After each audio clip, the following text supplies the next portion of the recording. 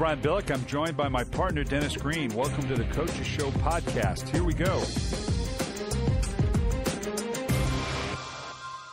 Well, Denny, we're at the quarter mark. Last week we talked about what a big game the fourth game was because of the fingerprint, the unmistakable fingerprint that you have as a team. Doesn't mean it can't change. But I think we saw that in week four, particularly in the teams that are really good and stayed good and the ones that are bad that stayed bad. Let's start with the good ones. Three teams are undefeated right now, the Falcons, the Texans, and Cardinals, and all come away with really good, solid wins, all but in the case of the Falcons, a last-minute one. Yeah, it did, and I think that, Houston is playing very well. They're doing everything very well. Atlanta's exciting. I think they might be the most exciting team, at least. I mean, they're making big plays, and Julio Jones makes these big plays. In yesterday, then Roddy White makes these big plays, and Matt Ryan's with the arm with all those big plays. So, they're pretty exciting. And Arizona is not just, they're saying they're winning with defense, but they're also winning with receiving. This Andre Roberts, this guy is very quick, extremely explosive, and then they have been winning with defense, and so they're a solid team. So the three teams that are 4-0 are doing real well, and for the first quarter, that's something that no one expected. Well, let's start with them one at a time. Atlanta, the thing that I think is so impressive, and we've both been a part of this, where sometimes a team really begins to believe based on, obviously they're good, but all three phases, you saw just the unique fumble by Cam Newton, where if he gets that first down, the game's over. Right. But the ball comes out. So your defense is held. You've gotten that break. They punt the ball beautifully down to the 1 yard line, the 2 yard line. Matt Ryan brings them back offensively. Big play to Roddy White. And then the field goal kicker delivers. So defense delivers, offense delivers, special teams delivered. In the most dramatic of circumstances, all of a sudden now a team starts to feel, we're that team of destiny. And I think that's what Atlanta has going for itself right now. You really do. And there is no feeling like that because you're riding on a high that says no matter what we do, it's going to grow away. Now, you feel you've earned it. You think you deserve it. You expect it to happen for you, but then it gets reinforced when those good things do happen. And they are an explosive team. Everybody's got good players, but you can't ride the wave the same way with all teams. Now you go to the Texans. Now they played Tennessee, and it was a rout 38-14. We've talked about for a while that Houston, their schedule is not the most difficult schedules, but at the end of the day, hey, that's their schedule. That's not their fault, right? And they are a good football team. They have the most balance of probably anybody in the National Football League, offense, defense, running the ball on offense. And we talked about because of their division, they might put this away early. Atlanta's up 3-1. They're up 3 games in a division, and we're just at the quarter mark because everybody else is sitting there with just the 1 win. So they, like Houston, have an opportunity to maybe continue to put this thing away early, which is a huge advantage. Well, yeah, and I like that about Houston. I mean, they are playing great defense as well as anyone in the league, the highly rated. They have the explosiveness at running back. They got a 1-2 punch at running back in Foster and Tate. They've got the big plays, of Andre Johnson. I mean, everything about them looks good. And you hit on it. They also have a very likable schedule, which means that the teams that are the most difficult, they play at home. The teams that they can handle, they play on the road. The division that they're in is down with the exception of them. So they're not only just one of the better teams in the league, they are by far the best team in their division, which means they're not going to get pushed as long. And then, who else you're playing in the league is a little bit down too. They're not facing, that where they come and say, okay, you got Atlanta, and somebody is going to be 4-1 next week. And Houston doesn't have those kind of teams on their schedule.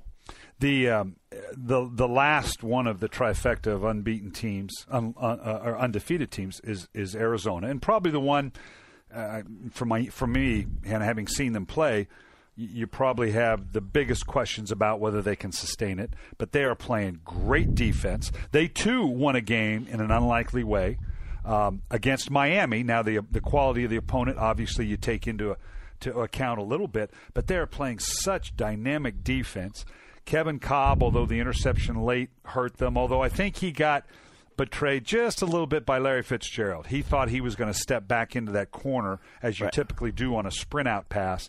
The receiver goes to the flat, nods up, and then comes back. I think he expected that from Larry Fitzgerald. It didn't happen. So the turnover down in the end zone almost cost them. But there again, they too, like a team of fate, the sequence of things that had to happen for Miami, and the fumble, and to put them in a position to come back and win the game, they too are feeling like that team of destiny. Well, they won a couple games purely on defense. And then yesterday they had some trouble with Miami's offense. Ryan Tannehill was outstanding, throwing the ball extremely well. They had a little trouble defensively, defending the pass. But then the offense came through for them. And I think they have the ability to make big plays with their offense. So, their schedule is also looking pretty good. They play a game Thursday night, we'll talk about a little bit later, against the Rams, who had a surprise win, but they're still the Rams. And I think that Arizona can jump off to a 5-0 start, which is unbelievable. Let's continue this thought. Let's go to that next level of team. Some interesting teams, because two of them, San Francisco is at 3-1, as are the Baltimore Ravens, and those teams could easily be 4-0, and I'm not sure that those two teams may not be the best team in their division or in their conferences. Yeah, you know what? They just didn't play well. The 49ers were making an East Coast swing, and they didn't play well. They lost to a surprisingly talented Minnesota team, really handed it to them. And they came back, of course, and played extremely well against the Jets. So they easily could be 4-0, but they didn't deserve it. And I think that's a good, you have these cautionary tales. Jim Harbaugh can use that as a tale. Hey, guys, when we start believing the hype is when we got our butts kicked. And now we're going to have to stay the road. And I think that better off being 3-1 than they would have been if they were 4-0 and everything was sort of falling in place for them. Yeah, and nothing good comes from a loss, like we always say. But just because it's such a short season and it all means so much. But I agree with you 100%. Jim Harbaugh will be able to use that loss to Minnesota, a Minnesota team that we now see is pretty good. Well, they'd be next on your 3-1 category. Exactly right. To be able to go on the road and win in Detroit. Those are back-to-back wins for them, going on and playing a team that everybody thought was going to be pretty good. That's at the opposite end of it. That's sitting there at 1-3. But yeah, the Minnesota Vikings, compared to the 49ers and Baltimore, are a team that you can feel good about, but there's still some questions about. They played beautifully against the Lions with so much more physicality, and they're going to be able to draw. It's kind of like strength of scheduling, that you get a bonus in college football in that BCS when someone you've beaten who's pretty good beats somebody else. Right. The more San Francisco plays well, the more we're going to look at those Vikings and say, you know what, they beat San Francisco. Maybe this team really is good. Sure, and I think that's what happens now. They still have a second-year player, Christian Ponder, at quarterback.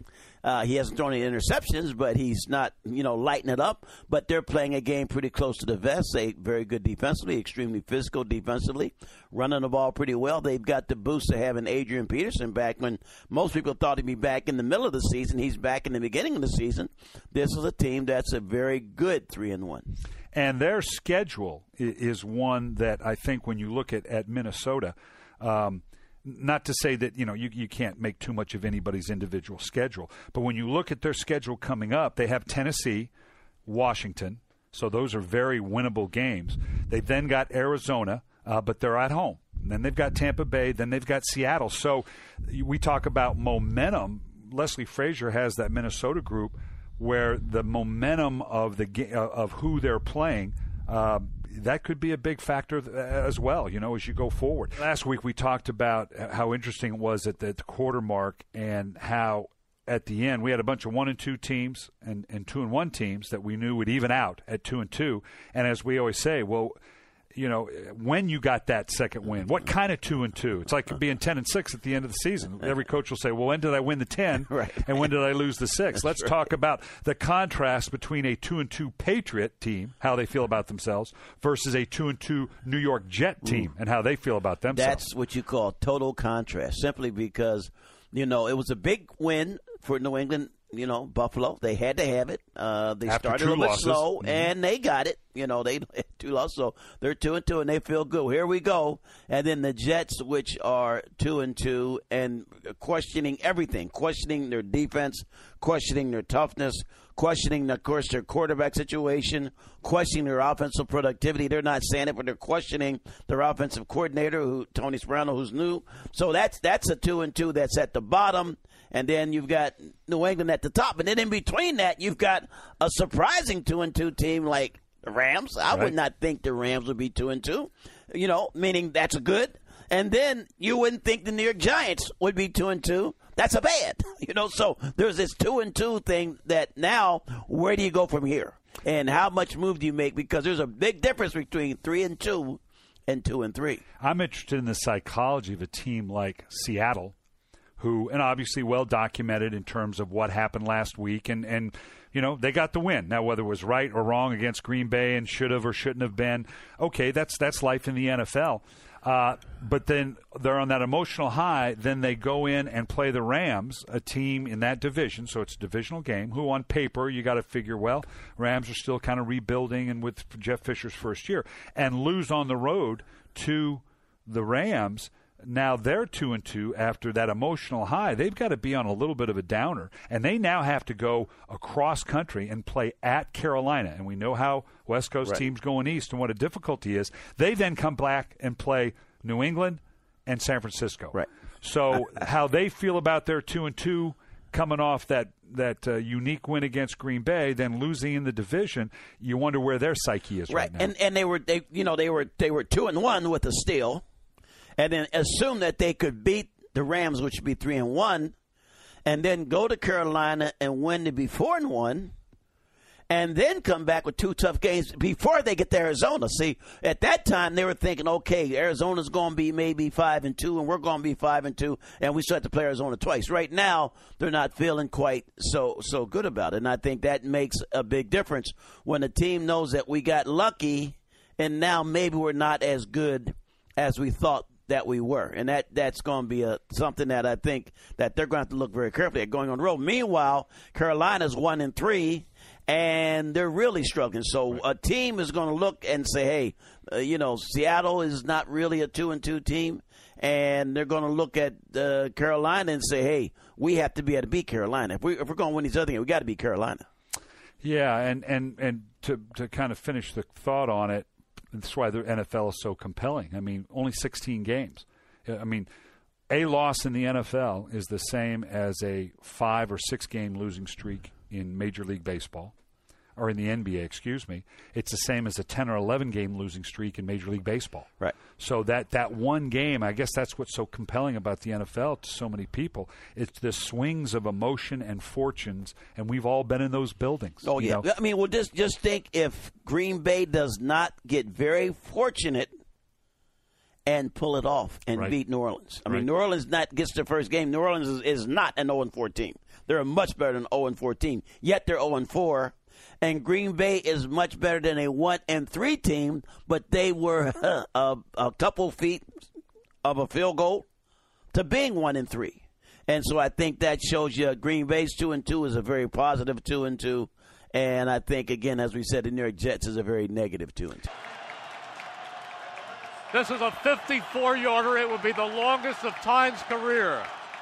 The ball is spotted. The kick is away. And the kick is no good! They do win! They do win! Oh, my goodness, what an ending to a football game. There's no way you can script this stuff. You can't make this up. Let's go down some of these games because there were some compelling finishes. Obviously, Sunday night with the Philadelphia Eagles and the New York Giants came down to a 19-17 win for the Eagles in kind of a unique way. It was a defensive slugfest, and in the fourth quarter things kind of took off. The way the game ended, where Eli Manning takes his team the length of the field to looks like it is going to be a win, and then to see Michael Vick kind of do the same thing with some unique calls, obviously by the officials, how quickly we're talking about the officials again, and then the 2 missed field goals after the freezing of the kicker. Let's talk about where Philadelphia is sitting here at 3-1. How good do they feel at 3-1? And New York and the frustration of being at 2-2. Well, I think that Andy now can convince his team that, look, we didn't have any turnovers. We didn't. I think Michael Vick might have had just one sack, and that might have been on a run. We didn't get Michael knocked all over the place. And we can win like this, because they have been sort of reckless. They won a couple games, but they were not the kind of games, quarterback being sacked 4 times, all those other things. So I think that they have to find their formula to win. This is what it's going to take for us to win. A little more reliance on defense, a little more strategic in when we throw the football. McCoy ran the ball very well. Go back more with that running game. Yeah, that was the big key. Especially in the second half, because when they normally would be throwing every down, that's when Michael Vick starts getting sacked and gets hit, and that's when he has turnovers. They were able to take Shady McCoy and run that football, and I think that really helped them. It kept the New York Giants off the field and put more pressure on Eli, who's been a great comeback quarterback. Well, it took till the second half. McCoy had 121 of his 123 yards rushing in the second half. Yeah. So and they've been after Andy for a while that you need to run the ball more, and that's the way to take pressure off Michael Vick. This game certainly would be a case study for that, to say that's how you keep pressure off of Mike Vick, the hits off of Michael Vick, putting him in a position where he's going to make the errors. So, those that want to make that point certainly can do so. I don't believe in icing the kicker. You get up there and you let him kick it, and if it's good, it's going to be good. If not, but you can't play games. I don't know who started that. We got to end that tradition. Let's talk about, and it's everybody's talking about it, and we always do, the icing of the kicker. Just to remind everybody, Andy Reid iced Tynes, the kicker, of a kick that he missed, right. Which always now when you're icing him, you're going, well, wait a minute, can I have that do-over? Can I have that pullback? In fact, in the game, it looked like he was late. Right. For my money, right. The timeout, he made the timeout after the ball was snapped, so that should have been good or not good. Came back, and Tynes had it dead on, but it was short this time. So at the end of the day, you can say it did work. Well, again, the key to that icing, in theory, and when they do it, is right when the quarterback goes with his hands, he's ready, is when you have to call a timeout, because it has to be right before he snaps it so that they kick it. And in other words, and then you hope, of course, that the guys shook up. But as we know, that the statistics say, whether you should or should not ice a guy. I like it because I think I call it do-over. A kicker kicks the ball, right, and he knows, okay, that was perfect, or he makes a mistake and says, I have to adjust it here. It's like in golf. I'm pretty good when I get those friendly family rules, when I get to do a lot of do-overs. And so, it's one of those ones that worked out for Andy.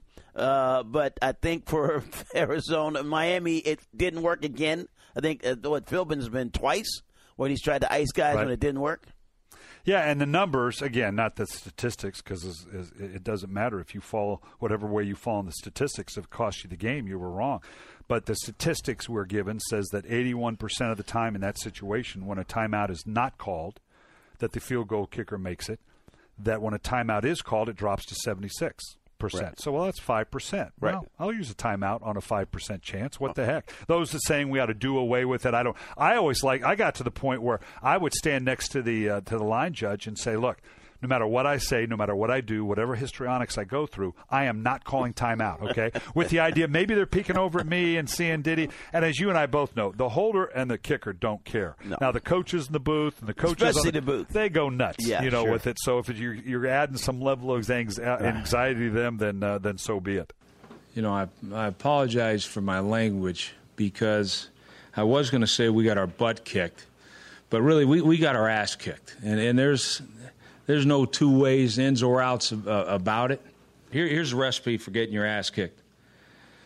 All right? 2 for 13 on third down. That's 15%.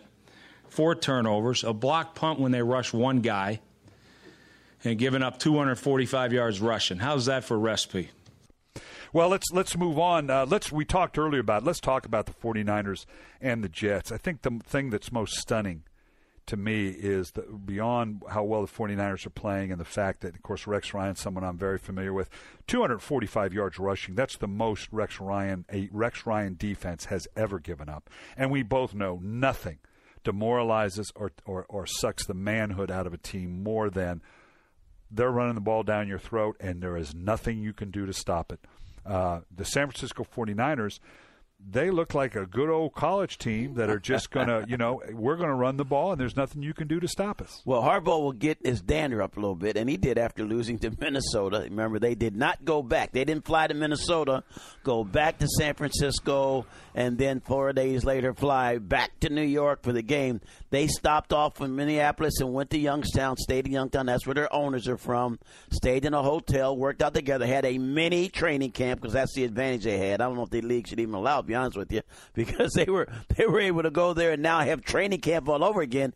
And I think Jim Harbaugh came out of that hey, guys, we're a 2-1 team and we have to run the ball to win. Well, they ran all these different packages, meaning 3 tight ends and a fullback. We're going to run the ball. 2 tight ends and a back that's actually an offensive lineman. We're going to run the ball. And they really pounded the Jets. And I think the Jets are ready for a conventional game, meaning they're going to run on one, pass on another, play pass, go drop back. It wasn't any of that. They really came out pounding them, and I think that really put hurting on them. Now, the other thing that does with your team, guys that you think are pretty tough players look at each other. This guy's tough, this guy's tough, that guy's tough. When a team's pounding you like that, none of your players seem to be as tough as you remember them being. And I think that's really it's a little bit demoralizing, that who's going to stand up to the bully. Well, exactly there was right. nobody yesterday from the Jets that were able to stand up to the bully. And that you used just the right word. And I mean this in a complimentary way. I've worked with Rex for years, and Rex likes the bully image. You want your defense to be a bully, right? We want, certainly when we, with that 2000 group that I had in Baltimore, we were a bunch of bullies, and we could follow through with it, and there's nothing you could do about it. But you're right. How do you deal with the bully? You go up and you punch him in the nose. Right. And all of a sudden you find out that they're not as big a bully, and that's exactly – and there's not a better team equipped to do just that than the San Francisco 49ers. Well, let's talk about the Jets a little bit. We talked about coming into the season that my concern was that they still don't have that pass rusher coming off the edge, so that Rex has got to dial up those well-known pressures of 5, 6, 7 guys. Quentin Copples, the guy they drafted, has been a major disappointment. They thought he was going to be that singular guy in that pass rush situation, has not materialized. They're now down, obviously, Darrelle Revis. They just signed Aaron Berry, who was let go from Kansas City because of some off-the-field issues, out of almost a desperation. We've got to get back to having that secondary that can match up, because we have to bring that 5th and 6th guy to get pressure. Otherwise, we can't get home with it. And now have to build that box even more to stop the run, because we can't do it with just a traditional 7-man front. So that's the problems on defense that New York has to deal with. But on offense, that was about as anemic a performance as we've seen, with Sanchez and their inability to run the ball. That was a big part of it as well. Well, it was, and I think that, we know they've got a new offensive coordinator in Tony Sperano. Have they been clicking offensively? They've been okay, but I don't think when you compare it to some of this high-powered offense that's going on right now with some of these teams, they most assuredly have not been in that category. And Matt Sanchez is not one of the higher-rated quarterbacks in the league. That somebody's got these higher-rated quarterbacks. Mark Sanchez is not one of them. Then yesterday's game was the worst. That's when really nothing worked. They didn't get inside the red zone. They weren't in position to score. They have seemed to be having a little bit of trouble with the wide receiving core being healthy enough and being athletic enough to make these kind of plays. And they've got Tebow sitting. I don't know how many Tim Tebow played yesterday, but that, of course, became the question. Well, will Tim Tebow help this offense be more productive? And the answer to me would be, well, does he have the same package and run the same plays as Mark Sanchez? If he does, then he probably would have about the same amount of success. If he's got a whole different set, a new set of package, and a whole new running game, and a whole new approach to the game, then if you want Tim Tebow, you better start practicing Tim Tebow. And I don't think it's time to do it. They are only 2-2 now. We said they are 2-2. Yeah, I mean, it's not a pretty 2-2. And that's what Rex will hang his hat on. Yeah, I don't. Well, and that leads us to the question then. At 2-2, Do you make a change? Do you say, look, we got to do something disparate here? Rex Ryan came out after the game in a very emotional way, said, let me tell you the recipe for a butt whooping, and went through the lack of completion percentage, lack of third down, the fact that they got 245 yards put up on them, one thing after the other. Got a punt blocked with, as he said, with a one-man rush, which was an emotional response to it. So do you need to take that dramatic step? And as we know, that's dramatic. There's no going back now. If you make that change, there's unless it's due to injury, you don't go back. No, you know what? I don't think you make it now, but the point is that everyone has to accept responsibility. Now they didn't do film today. Today's Monday. It's normally film day, media day, walk-through practice. He felt, hey, I don't want him to have to worry about that. Well, we know part of it was so there was no media day. Media day would have been a little bit of a buzz today in the New York Jets training facility, and I think by the players not being there, at least they bought a day on not having to worry about Sanchez versus Tebow. But you knew that would be the case. You got Tebow. Now what's going to have to happen? You better win, or you're going to have a quarterback controversy that really starts brewing. And right now, it's brewing. Yeah, and as we do here, you look forward. You have to, it's always one game at a time, okay? But that approach also says you better stick your head up at the quarter mark and see what you're about. They now play host to, on Monday night, the Houston Texans, a team we've already talked about that may be the best team in the AFC, that has the best balance of any team we've seen, has the ability to run the ball. Matt Schaub is obviously his ability to go to an Andre Johnson, get the ball down the field. They, too, are playing very good defense. So, this is a challenge right now for the New York Jets, and they're going to do it at home in front of a national audience on Monday night. Yeah, and I think the problem with playing against Houston is their style of defense led by Wade Phillips is most difficult to throw against. I mean, they play a very patient cover two. They have the ability to put pressure. So if you can't run against that cover two when they have 7 guys in the box, you really are not going to be able to pass against them. Not a good team to want to play when you're struggling with your offensive identity. And I've got to mention a player on Houston's defense, J.J. Watt, who kind of an unheralded rookie when he came in.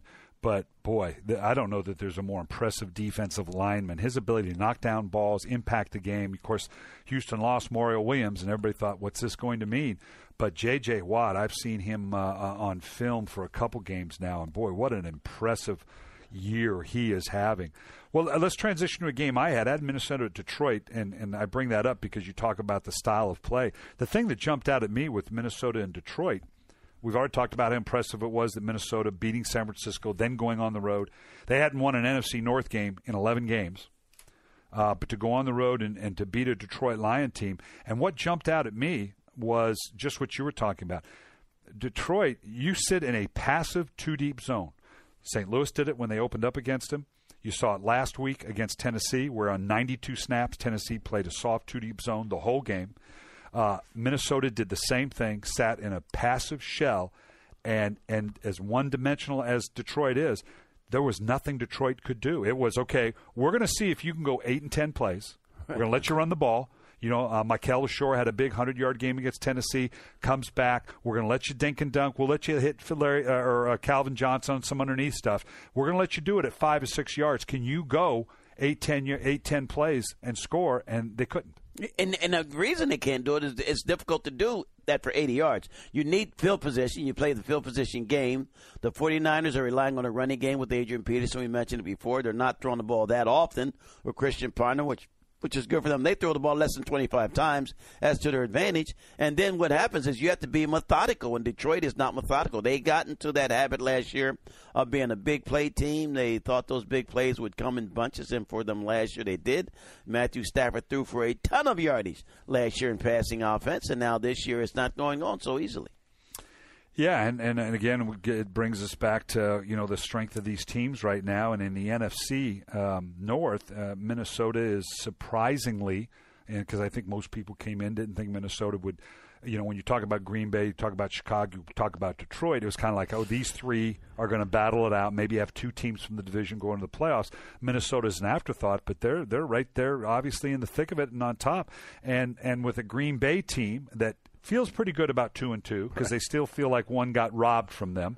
Not that asterisk is going to carry anyway going forward. Let's talk about that game because that came down to a last-minute win against a then struggling and still struggling 0-3, now 0-4 New Orleans Saint team. And certainly it was a good win, but Drew Brees put up 446 yards and 3 touchdowns against that defense. Yeah, and Drew played very well, but he can't do it by yourself. You really can't. They're struggling a little bit defensively. They're just so undisciplined, in my opinion, in the secondary. I mean, the way they give up plays, the way they give up yardage, the way they have pass interference and stuff, I think it makes it very difficult. But, Green Bay got a big win at home. They needed that one. I can't imagine that team being 1-3, but they were, within a whisker of being 1-3. And again, it shows you, the games, the good games that are being played. And if you are, if you've got a fairly easy schedule, in contrast to the Saints don't have an easy schedule at all. They got a very difficult schedule. Well, they got San Diego coming this week. They got to go to Tampa in the division, at Denver, and Peyton Manning sure looked good the other day. Then they got Philadelphia and Atlanta. Yeah, now that's a rough schedule. And, the Charger game, the Chargers can do some things. I mean, they will be able to score points. That's what they've done when they have not turned the ball over. When Phillip Rivers has not forced things, then they should be able to go into New Orleans and play hard. Now, New Orleans is due. They're going to win sometime. Now, whether they win against the Chargers this week or whether they get a win the next week. But they're a good team. They're a fabulous team that's 0-4. So they have that fabulous potential, at least, to be a better team, even though they are 0-4. And you're on it because you live in San Diego, and I know you follow it closely. I don't know what to make of the San Diego team. They're 3-1. They're one of those 3-1 teams. So, hey, at the end of the day, you've said it many, many times, and I learned it from you. You are what your record is. There's no hiding from that. Well, just like we talked about Philadelphia being 3-1, San Diego's 3-1. At the end of the day, they're 3-1. There is, and I would say their 3-1 is not even as lacking a little bit even as Philadelphia. Philadelphia, I thought, was been fortunate. San Diego had an easy schedule. They had this, boy, what a nice, juicy schedule that they have lined up. And when they were sitting 2-0, they went and played Atlanta. And boy, oh boy, oh boy, did they figure out real fast. Okay, we're not in the top 8 teams, but how bad are we? I said, well, then we had Kansas City. They went to Kansas City. Kansas City had 6 turnovers, just handed it to them. And so they're 3-1, but it's not as pretty a 3-1. So the challenge for them will be is to make sure that New Orleans doesn't get their first win. On paper, New Orleans could probably win this ball game. This is when they can win. However, the Chargers are a solid team, not a great team. They play pretty good defense. They have not always been a good protection team. They still have some injuries in the offensive line, but Phillip Rivers always comes to play. Extremely competitive guy. And, of course, that's where Drew Brees broke into the game. The Chargers drafted Drew Brees in the second round, let him go as an unrestricted free agent because they drafted Phillip Rivers. So anytime Rivers goes up against Drew Brees still lives in San Diego. It's always a great matchup. So that will be fireworks, and it will be a television fireworks game. Mm-hmm. Yeah, absolutely. Well, let's go on to another 2-2 team. We talked about New England and Buffalo. On the flip side of Buffalo, now keep in mind, Buffalo hasn't been in the playoffs this century. Okay, that sounds a little catty to say it that way. They spent a ton of money in signing Mario Williams. They gave a good chunk of money after just a couple games into Fitzpatrick, their quarterback. They're up in the third quarter, 21-14, and lose 52-28 to Tom Brady and the New England Patriots. That's going to linger a while. Well, it is. You know what? They really. I mean, they also had Merriman. They thought Merriman would be the answer, and he wasn't. They wound up cutting him in training camp. I think they make a lot of jump decisions. Giving Fitzpatrick the big money. Something looks good, and they do it. They jump on it, and I'm not sure how clearly they thought out Fitzpatrick. Is this the guy that's in? Do you think he's in the top 8 quarterbacks in NFL? Do you think he's in the top 14 quarterbacks in NFL? Yeah. Because he got a contract that was pretty good. And so I just think that they somewhere along the line, they've got to try to make that comeback. And I don't know who they have this week. They play Let me look here. I've got to get my schedule up here a little bit. They, obviously being in the AFC East, but they've got, okay, no problem. They're at San Francisco. Okay.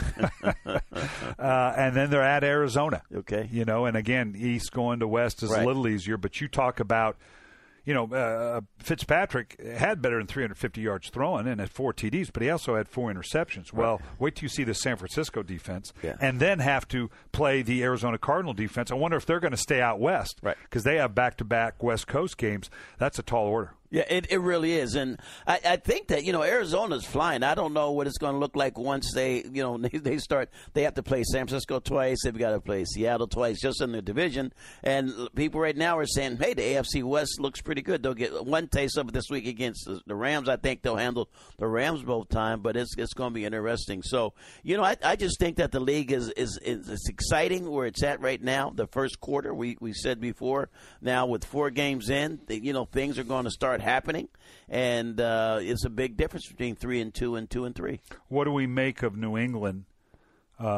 rushing for better than 200 yards and had 2 backs that were over 100 yards apiece? That's Bill Belichick making sure that people recognize that they can run the ball. I mean, when you get going like that, and then Buffalo's not going to stop you from doing anything, then what do we want to do?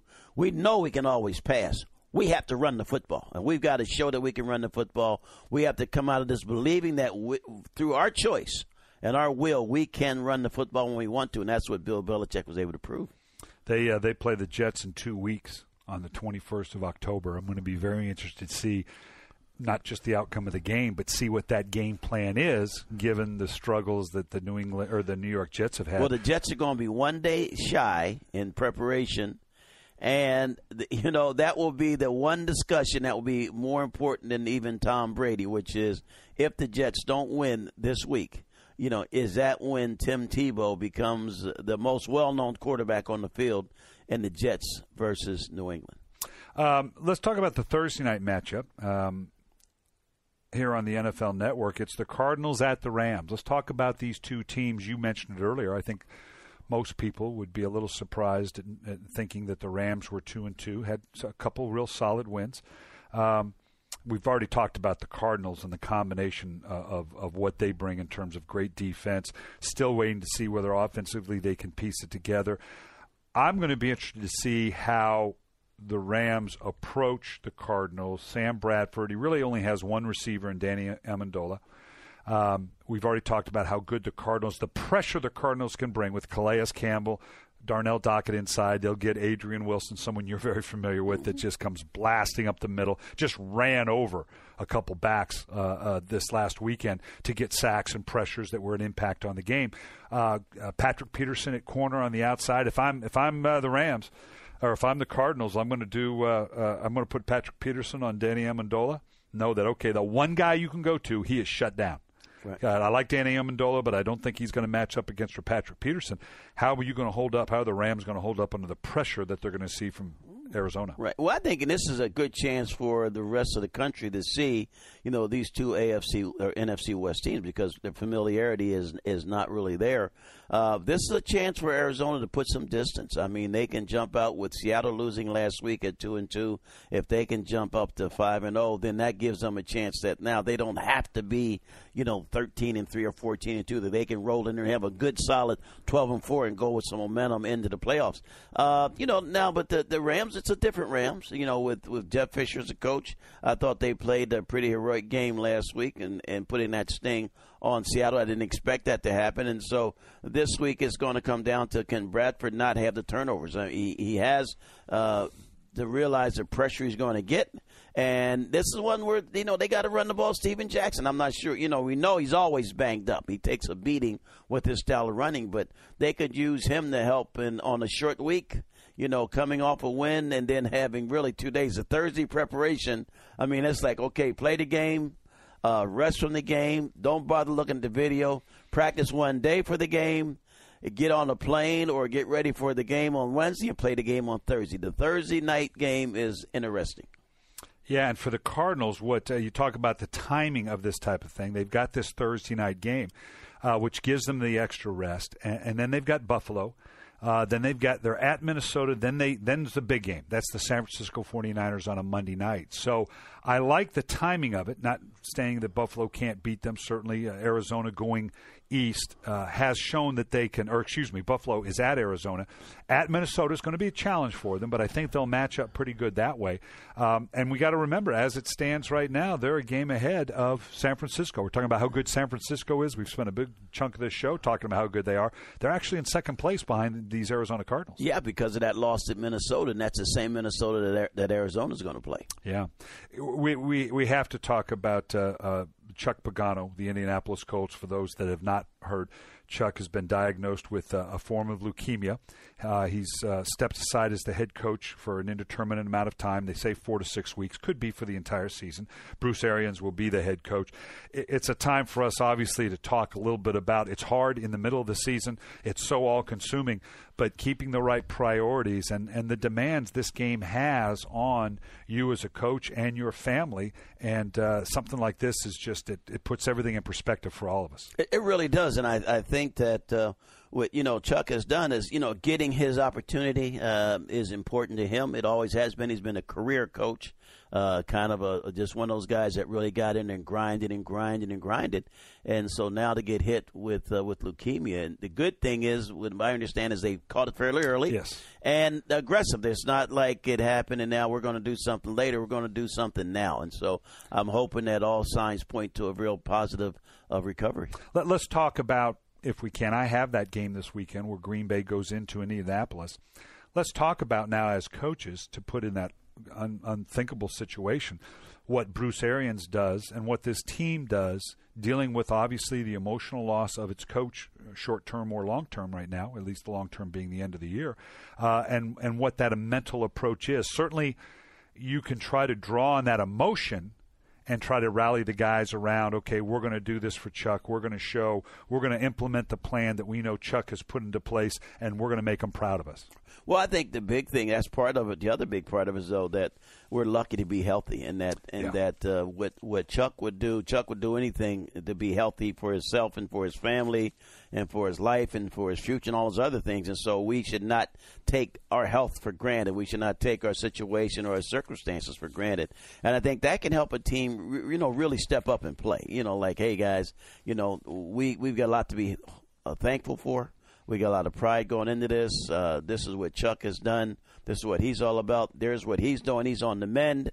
And, it's up to us now to go out and prove that we are worthy of being NFL players.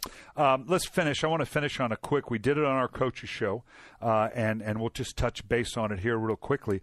It's a silly thing to do, but why not? It's the quarter mark. Let's talk about who we would give as coach of the quarter mark. We're going to talk about the rookie of the quarter mark and then the offensive and defensive player of the quarter mark. I'll start out coach of the quarter mark. We already talked about Leslie Frazier. I think for no other reason. Yeah, we could go to the 4-0 teams, and very legitimately, each of those guys deserves to be talked about in that capacity. But I think Leslie Frazier on a team that just not much was expected, for them to be sitting here at 3-1, I think Leslie Frazier should get a lot of credit for what he's done with this 3-1 Viking team. Yeah, I agree with you. I like Gary Kubiak, Houston. I mean, it's not just that they're 4-0. It's just that they're a dominant team. He had the guts to hire Wade Phillips as his defensive coordinator. He is the offensive coordinator per se. And I think with Wade in defense, they've got a pretty good 1-2 package. For rookie of the year, I'm going to stay with the Vikings, kind of a Viking-centric theme here. Matt Khalil, their first-round draft choice at the left tackle. Saw him this last weekend against those wide ends in Detroit, Cliff Averill, Vanden Bosch coming off the edge. He held up very, very well, and his athleticism would lend itself to that without a lot of help. And obviously a big part of what the Vikings were able to do. So I'm going to kind of go off the grid there and talk about a tackle as maybe the offensive player of the quarter year. Right. Well, those guys that have done well, that's been great. I like Maurice Claiborne, the LSU cornerback with Dallas. I mean, we knew that Dallas last year could do a lot of things well, but one of the things they couldn't do well was cover people. Right. And they made up their mind that we've got to go get some corners that can cover, and Maurice is a pure cover guy. I think he will give Dallas an opportunity to get better defensively because now he can shut people down. I'm going to stay with that theme for my defensive player of the quarter part of the year with Patrick Peterson from Arizona. He's a big part of a la, I don't know if you can put him in the Darrelle Revis category, but close. This guy, not only the impact as a secondary, but I mean special teams, everything about Patrick Peterson. But they're going to put him. If you've got a top receiver, they're going to put Patrick Peterson on that guy. They can put that challenge on that guy, and so far he has stepped up to it. Well, he's got incredible speed and quickness. I'll go with the Patrick also. Patrick Willis, linebacker, 49ers. I mean, the 49ers, when they run it, they pound it. They have to have that physical style on defense. Patrick Willis gives them that physical style. He can make plays. He can intercept passes. He can make hits. And he's a true leader of a 49er defense that's one of the best in the National Football League. Offensive player, obviously, you can't help but go to the quarterbacks. It's cliche, will do it. I think Matt Ryan at 4-0 for the the Atlanta Falcons. And not only the numbers he's putting up, the way he did it. I mean, backed up on the 1-yard line to take his team. He, I believe, has had more fourth-quarter comebacks than any quarterback in the league since 2008. That tells you something about this man and is a huge part, obviously, of why the Atlanta Falcons are 4-0. Well, I tell you what, you can't win by yourself. I'll go with Drew Brees. Wow. They are 0-4. Yes, they are. But Drew Brees is playing extremely well. The only time he hasn't played well when he's tried to do even way more than what he could do. He's thrown for a ton of yardage. He's pushing hard. They're coming in closer, trying to win. They're not quite there. He still believes that they can make some impact later on. I agree with him. I'll go with Drew Brees. Well, that's going to do it for the Coaches Show podcast. You can download the Coaches Show podcast from iTunes or go to NFL.com/podcast. Also, I want to hear from you at Coach Billick. You can tweet me. Let me know what subjects you want Denny and I to talk about. Also, be sure to catch the Coaches Show on the NFL Network every Monday at 6:30 Eastern. Thanks for listening, everyone.